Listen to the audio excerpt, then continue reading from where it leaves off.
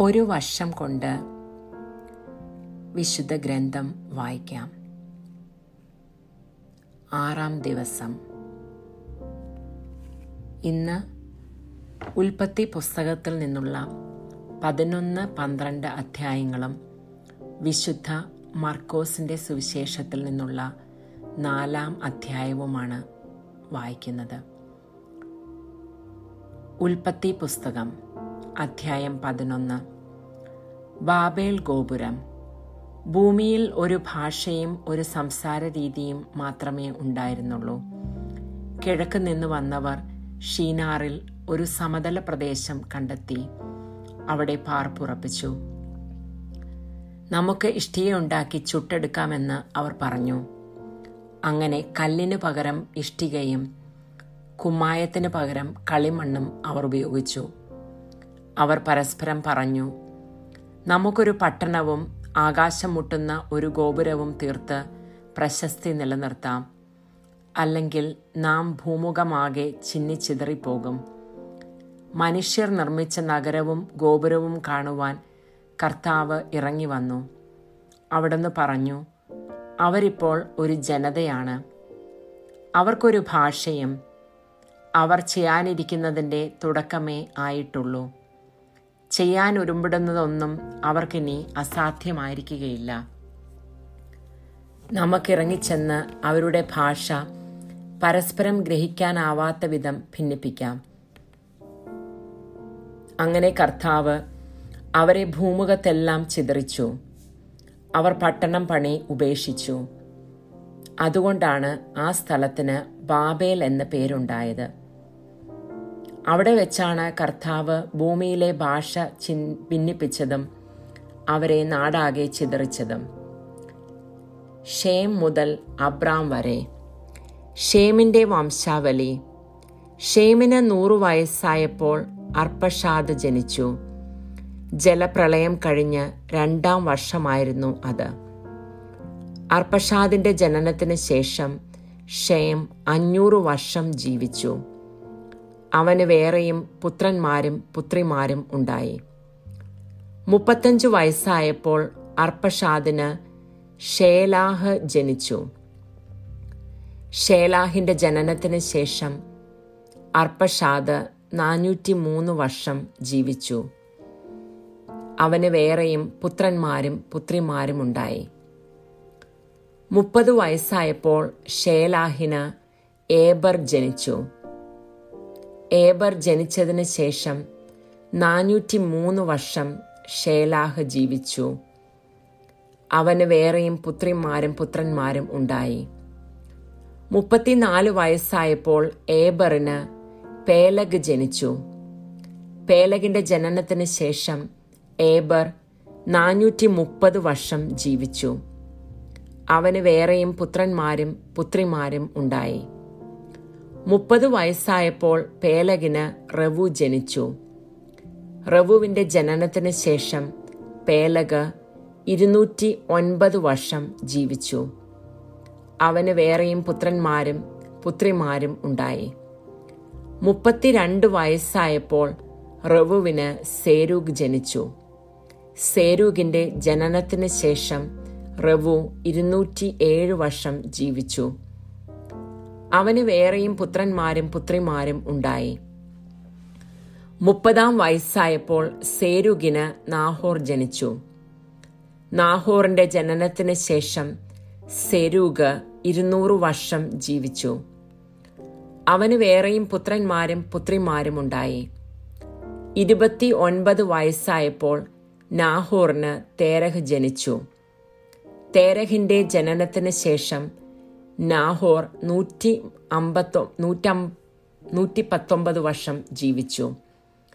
അവന് വേറെയും പുത്രന്മാരും പുത്രിമാരും ഉണ്ടായി. 70 വയസ്സെത്തിയതിനു ശേഷം തേരഹിന് അബ്രാം, നാഹോർ, ഹാരാൻ എന്നീ പുത്രന്മാർ ജനിച്ചു. തേരഹിന്റെ പിന്മുറക്കാർ ഇവരാണ്. തേരഹിന്റെ പുത്രന്മാരാണ് അബ്രാമും നാഹോറും ഹാരാനും. ഹാരാന്റെ പുത്രനാണ് ലോത്ത്. തന്റെ പിതാവായ തേരഹ് മരിക്കുന്നതിന് മുൻപ് ഹാരാൻ ജന്മനാടായ കൽദായരുടെ ഊറിൽ വെച്ച് ചരമമടഞ്ഞു. അബ്രാമും നാഹോറും വിവാഹം കഴിച്ചു. അബ്രാമിന്റെ ഭാര്യയുടെ പേര് സാറായി. നാഹോറിന്റെ ഭാര്യയുടെ പേര് മിൽക്ക. അവൾ മിൽക്കായുടെയും ഇസ്കായുടെയും പിതാവായ ഹാരാന്റെ മകളാണ്. സാറായി വന്നിയായിരുന്നു. അവൾക്ക് മക്കളുണ്ടായില്ല. തേരാഹ് കൽദായരുടെ ഊറിൽ നിന്ന് കാനാൻ ദേശത്തേക്ക് യാത്ര പുറപ്പെട്ടു. മകൻ അബ്രാമിനെയും പേരക്കിടാവും ഹാരാന്റെ മകനുമായ ലോത്തിനെയും അബ്രാമിന്റെ ഭാര്യയും തന്റെ മരുമകളുമായ സാറായിയെയും അവൻ കൂടെ കൊണ്ടുപോയി. അവർ ഹാരാനിലെത്തി അവിടെ വാസമുറപ്പിച്ചു. തേരാഹ് 205 വർഷം ജീവിച്ചിരുന്നു. അവൻ ഹാരാനിൽ വച്ച് മൃതിയടഞ്ഞു. ഉൽപ്പത്തി പുസ്തകം 12-ാം അധ്യായം. അബ്രാമിനെ വിളിക്കുന്നു. കർത്താവ് അബ്രാമിനോട് അരുളിച്ചെയ്തു, നിന്റെ ദേശത്തെയും ബന്ധുക്കളെയും പിതൃഭവനത്തെയും വിട്ട് ഞാൻ കാണിച്ചു തരുന്ന നാട്ടിലേക്ക് പോവുക. ഞാൻ നിന്നെ വലിയൊരു ജനതയാക്കും. നിന്നെ ഞാൻ അനുഗ്രഹിക്കും. നിന്റെ പേര് ഞാൻ മഹത്തരമാക്കും. അങ്ങനെ നീ ഒരനുഗ്രഹമായിരിക്കും. നിന്നെ അനുഗ്രഹിക്കുന്നവരെ ഞാൻ അനുഗ്രഹിക്കും. നിന്നെ ശപിക്കുന്നവരെ ഞാൻ ശപിക്കും.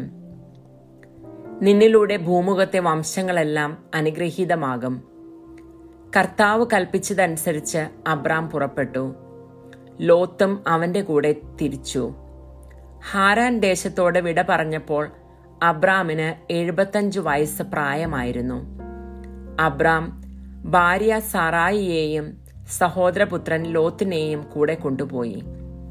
ഹാരാനിൽ തങ്ങൾ നേടിയ സമ്പത്തും ആളുകളുമായി അവർ കാനാൻ ദേശത്തേക്ക് പുറപ്പെട്ട് അവിടെ എത്തിച്ചേർന്നു.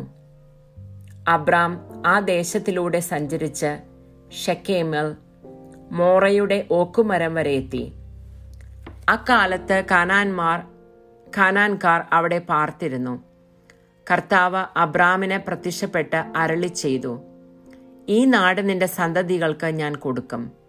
തനിക്ക് പ്രത്യക്ഷപ്പെട്ട കർത്താവിന് അബ്രാം അവിടെ ഒരു ബലിപീഠം പണിതു.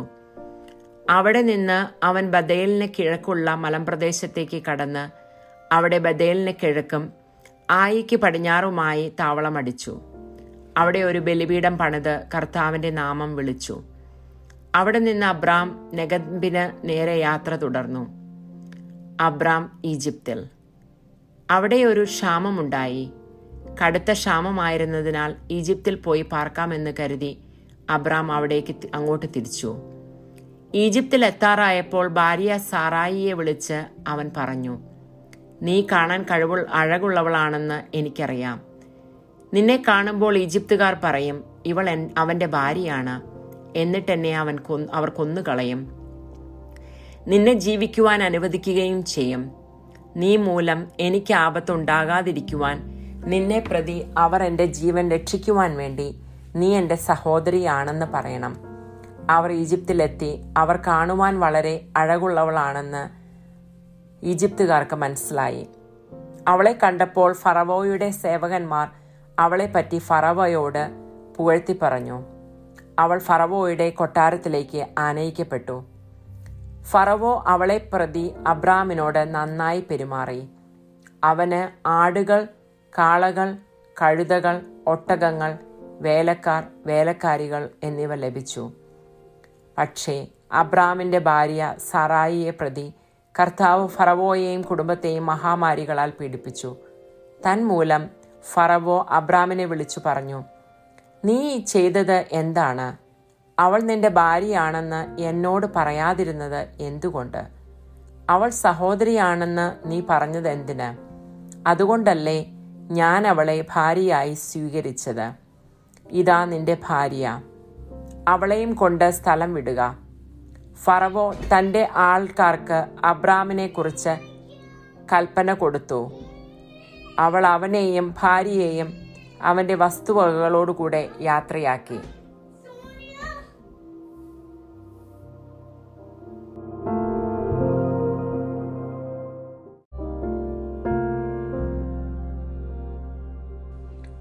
വിശുദ്ധ മർക്കോസിന്റെ സുവിശേഷം അധ്യായം 4.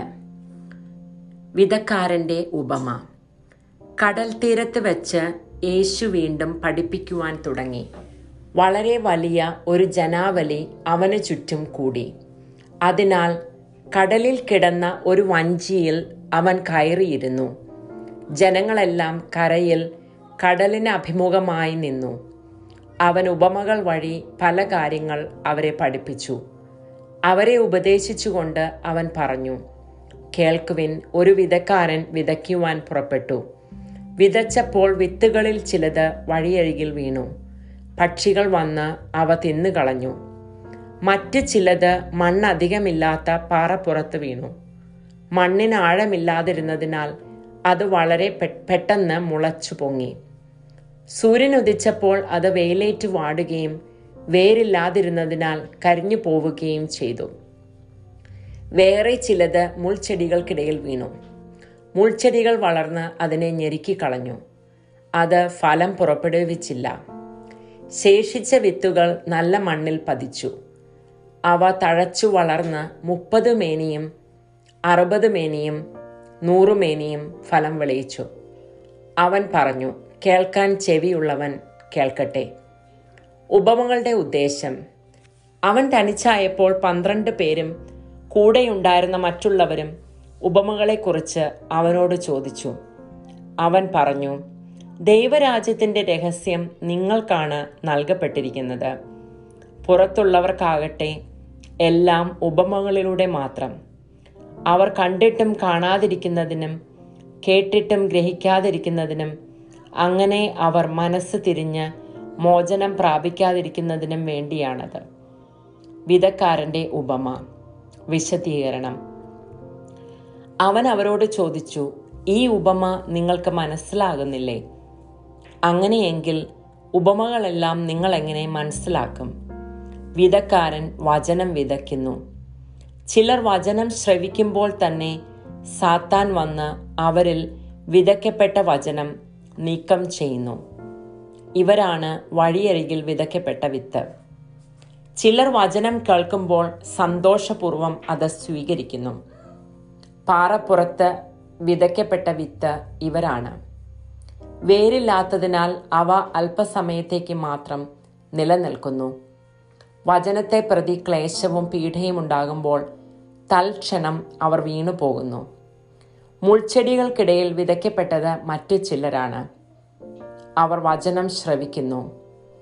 എന്നാൽ ലൗകിക വ്യഗ്രതയും ധനത്തിൻ്റെ ആകർഷണവും മറ്റു വസ്തുക്കൾക്ക് വേണ്ടിയുള്ള ആഗ്രഹവും അവരിൽ കടന്നുകൂടി വചനത്തെ ഞെരുക്കുകയും അത് ഫലശൂന്യമാവുകയും ചെയ്യുന്നു.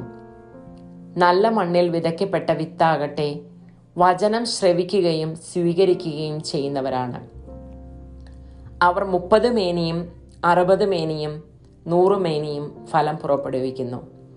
ദീപം മറച്ചു വെക്കരുത്. അവൻ അവരോട് പറഞ്ഞു, വിളക്ക് കൊണ്ടുവരുന്നത് പറയുടെ കീഴിലോ കട്ടിലിൻ്റെ അടിയിലോ വയ്ക്കാനാണോ? പീഠത്തിന്മേൽ വയ്ക്കാനല്ലേ? വെളിപ്പെടുത്തപ്പെടാതെ മറഞ്ഞിരിക്കുന്ന ഒന്നുമില്ല. വെളിച്ചത്ത് വരാതെ രഹസ്യമായിരിക്കുന്നതും ഒന്നുമില്ല. കേൾക്കാൻ ചെവിയുള്ളവൻ കേൾക്കട്ടെ. അവൻ പറഞ്ഞു, നിങ്ങൾ ശ്രദ്ധിച്ചു കേൾക്കുവിൻ. നിങ്ങൾ അളക്കുന്ന അളവിൽ തന്നെ നിങ്ങൾക്കും അളന്നു കിട്ടും, കൂടുതലും ലഭിക്കും. ഉള്ളവന് നൽകപ്പെടും, ഇല്ലാത്തവനിൽ നിന്ന് ഉള്ളതുകൂടെ പോലും എടുക്കപ്പെടും. വിത്തിൻ്റെ ഉപമ. അവൻ പറഞ്ഞു, ദൈവരാജ്യം ഒരുവൻ ഭൂമിയിൽ വിത്ത് വിതയ്ക്കുന്നതിന് സദൃശ്യം. അവൻ രാവും പകലും ഉറങ്ങിയും ഉണർന്നും കഴിയുന്നു.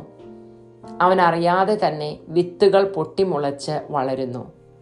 ആദ്യം ഇല, പിന്നെ കതിർ, തുടർന്ന് കതിരിൻ ധാന്യമണികൾ. ഇങ്ങനെ ഭൂമി ഫലം പുറപ്പെടുവിക്കുന്നു. ധാന്യം വിളയുമ്പോൾ കൊയ്ത്തിന് കാലമാകുന്നതുകൊണ്ട് അവൻ അരിവാൾ വയ്ക്കുന്നു. കടുകുമണിയുടെ ഉപമ. അവൻ വീണ്ടും പറഞ്ഞു, ദൈവരാജ്യത്തെ എന്തിനോട് താരതമ്യപ്പെടുത്തും? എന്ത് ഉപമ കൊണ്ട് അതിനെ വിശദീകരിക്കും? അതൊരു കടുകുമണിക്ക് സദൃശ്യമാണ്. നിലത്ത് പാകുമ്പോൾ അത് ഭൂമിയിലുള്ള എല്ലാ വിത്തുകളേക്കാൾ ചെറുതാണ്. എന്നാൽ പാകിക്കഴിയുമ്പോൾ അത് വളർന്ന് എല്ലാ ചെടികളേക്കാൾ വലുതാവുകയും വലിയ ശാഖകൾ പുറപ്പെടുവിക്കുകയും ചെയ്യുന്നു. അങ്ങനെ ആകാശത്തിലെ പക്ഷികൾക്ക് അതിൻ്റെ തണലിൽ ചേക്കേറുവാൻ കഴിയുന്നു. അവർക്ക് മനസ്സിലാകും വിധം ഇത്തരം അനേകം ഉപമകളിലൂടെ അവൻ വചനം പ്രസംഗിച്ചു. ഉപമകളിലൂടെ അല്ലാതെ അവൻ അവരോട് സംസാരിച്ചിരുന്നില്ല. എന്നാൽ ശിഷ്യന്മാർക്കെല്ലാം രഹസ്യമായി വിശദീകരിച്ചു കൊടുത്തിരുന്നു. കടലിനെ ശാന്തമാക്കുന്നു. അന്ന് സായാഹ്നമായപ്പോൾ അവൻ അവരോട് പറഞ്ഞു, നമുക്ക് അക്കരയ്ക്ക് പോകാം. അവർ ജനക്കൂട്ടത്തെ വിട്ട് അവരിരുന്ന വഞ്ചിയിൽ തന്നെ അവനെ അക്കരയ്ക്ക് കൊണ്ടുപോയി. വേറെ വള്ളങ്ങളും കൂടെ ഉണ്ടായിരുന്നു. അപ്പോൾ ഒരു വലിയ കൊടുങ്കാറ്റുണ്ടായി. തിരമാലകൾ വഞ്ചിയിലേക്ക് ആഞ്ഞടിച്ച് കയറി. വഞ്ചിയിൽ വെള്ളം നിറഞ്ഞുകൊണ്ടിരുന്നു. യേശു അമരത്ത് തലയണ വെച്ച് ഉറങ്ങുകയായിരുന്നു. അവർ അവനെ വിളിച്ചുണർത്തി പറഞ്ഞു, ഗുരോ, ഞങ്ങൾ നശിക്കാൻ പോകുന്നു. നീ അത് ഗൗനിക്കുന്നില്ലേ? അവൻ ഉണർന്ന് കാറ്റിനെ ശാസിച്ചുകൊണ്ട് കടലിനോട് പറഞ്ഞു, അടങ്ങുക, ശാന്തമാവുക. കാറ്റ് ശമിച്ചു, പ്രശാന്തതയുണ്ടായി. അവൻ അവരോട് ചോദിച്ചു, നിങ്ങൾ ഭയപ്പെടുന്നത് എന്ത്? നിങ്ങൾക്ക് വിശ്വാസമില്ലേ? അവർ അത്യധികം ഭയന്ന് പരസ്പരം പറഞ്ഞു, ഇവൻ ആരാണ്? കാറ്റും കടലും പോലും ഇവനെ അനുസരിക്കുന്നുവല്ലോ.